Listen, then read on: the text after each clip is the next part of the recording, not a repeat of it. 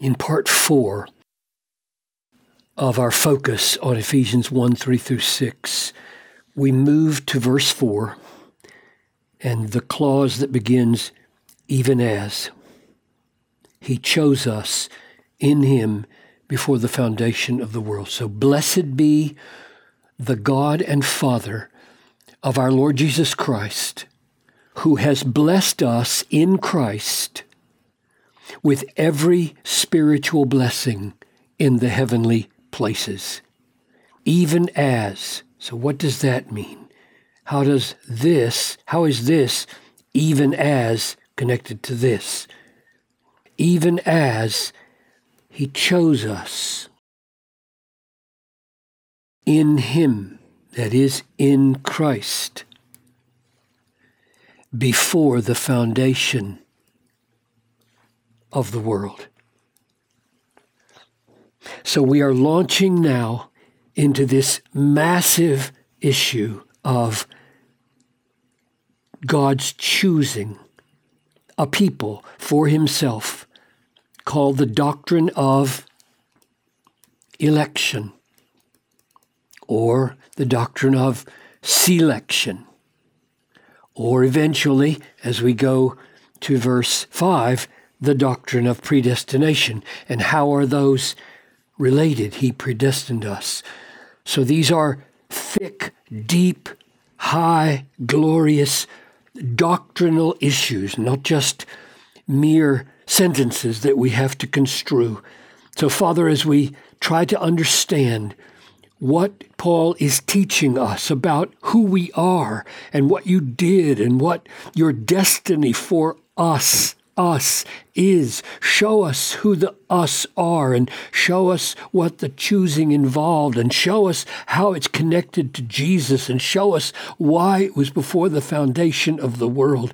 These are massive and glorious things, and I pray that our hearts would be enlarged, really enlarged, so that these things could fit into our hearts and grow us up into the kind of strong people we ought to be. I ask this in Jesus' name. Amen. So first, the issue of even as. What does even as mean?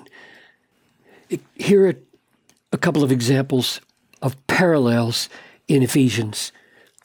Ephesians 4, be kind to one another, tenderhearted, forgiving one another as, same word in Greek, as God in Christ forgave you. So God in Christ forgiving you is the pattern for how we are kind to one another.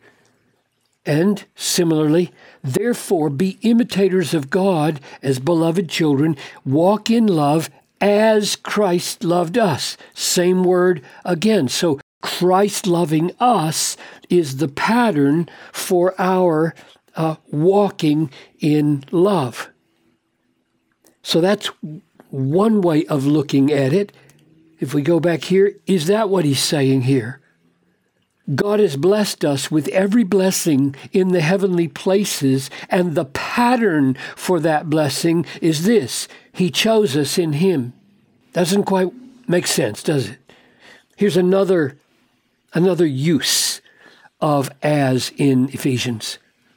The mystery was made known to me by revelation as, same word in Greek, as I have written briefly.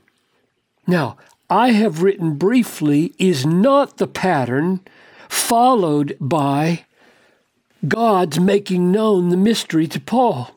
It's the other way around, isn't it? The mystery was made known to me by revelation, and in accord with that, I have written briefly to you. So the as is pointing to the fact that Paul's writing spells out, fills up in our knowledge what was given to him. Now, if we go back here, that's exactly what seems to be going on here. So that's what I'm going to suggest is the meaning of even as. Not that what follows here is the pattern followed by he blessed us in Christ with every spiritual blessing, but rather this blessing us with every spiritual blessing in the heavenly places is now filled out and explained and unpacked by everything in verses 4 through 13. So even as means this blessing here, these amazing fullness of spiritual blessings, they correspond to this, in that this is explaining, filling up, unpacking every spiritual blessing.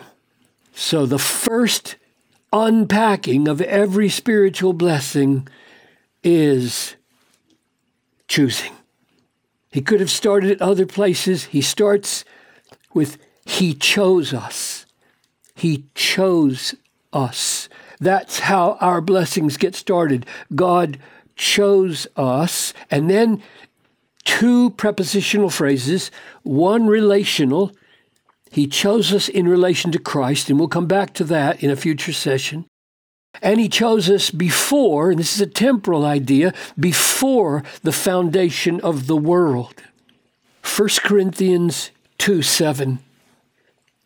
We impart a secret and hidden wisdom of God, which God decreed before the ages for our glory. So Paul has the conception of God deciding things, decreeing things for our glory.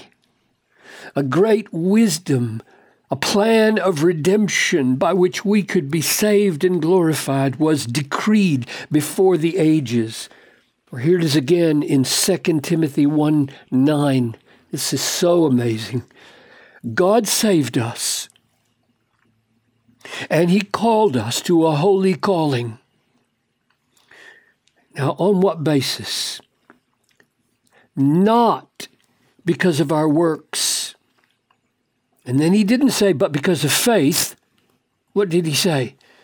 But because of His own purpose and grace. So He's tracing our salvation not to works, meaning anything we do, but to God, the purposing God, the gracious God, grace expressed, conceived, rooted, when? Which He gave us. He gave us this grace in Christ Jesus, just like we see here, in Him, chose us in Him. He gave us this grace in Christ Jesus before the ages began. Now, grace is undeserved favor. And this grace came to us before the ages began, which means Paul had in view the salvation of sinners before there was sin in the world, because there wasn't any world yet. We just need to let that sink in. God had a purpose before the creation. He had a purpose to show grace, and therefore He had sin in view. He had a fall in view. He had a plan of redemption in view. All of that wisdom before the ages. And so nobody disagrees that this choosing happened before the foundation of the world. So what we have to decide is not whether that's the case or not, since nobody denies this before the foundation of the world. Before there was any world, God was doing this choosing. What we have to decide is, what was He choosing? And I'm going to mention three interpretations, and we'll tackle each one of them in the coming sessions. The first one says, He didn't choose individuals. He chose Christ in Him. So we, that is, individuals, only are chosen in the sense that Christ was chosen, and whoever by faith is in Christ is thus consequentially chosen. But God didn't have a view before the foundation of the world to selecting individuals from among other individuals, but rather He only had Christ in view, and that leaves unaddressed, but we can address it, how you get into Christ, because it makes a big difference. how you get into Christ and will affect how we understand the us here. That's the first view. Christ is chosen, not individuals, and then individuals are consequentially viewed as the elect church because they are united to Christ. Second view would say, no, he chose individuals, but he chose them on the basis of God foreseeing their faith. Faith which they, by their self-determining free will, brings about. Because if God decisively brings it about, then God has chosen them for faith, not on the basis of faith. So the second view says, God did not choose us unconditionally. He chose us by foreseeing that we would meet a condition, and we would meet it decisively on the basis of our own self-determining power. He might help us, but we cast the deciding vote, so it is not God choosing individuals for faith and salvation, but God foreseeing that we do the decisive choosing of faith in Christ, and thus God chose us on the basis of our choosing Him. And the third view, the one I'm going to argue for fits the context of Paul's teaching, is that God chose us before the foundation of the world.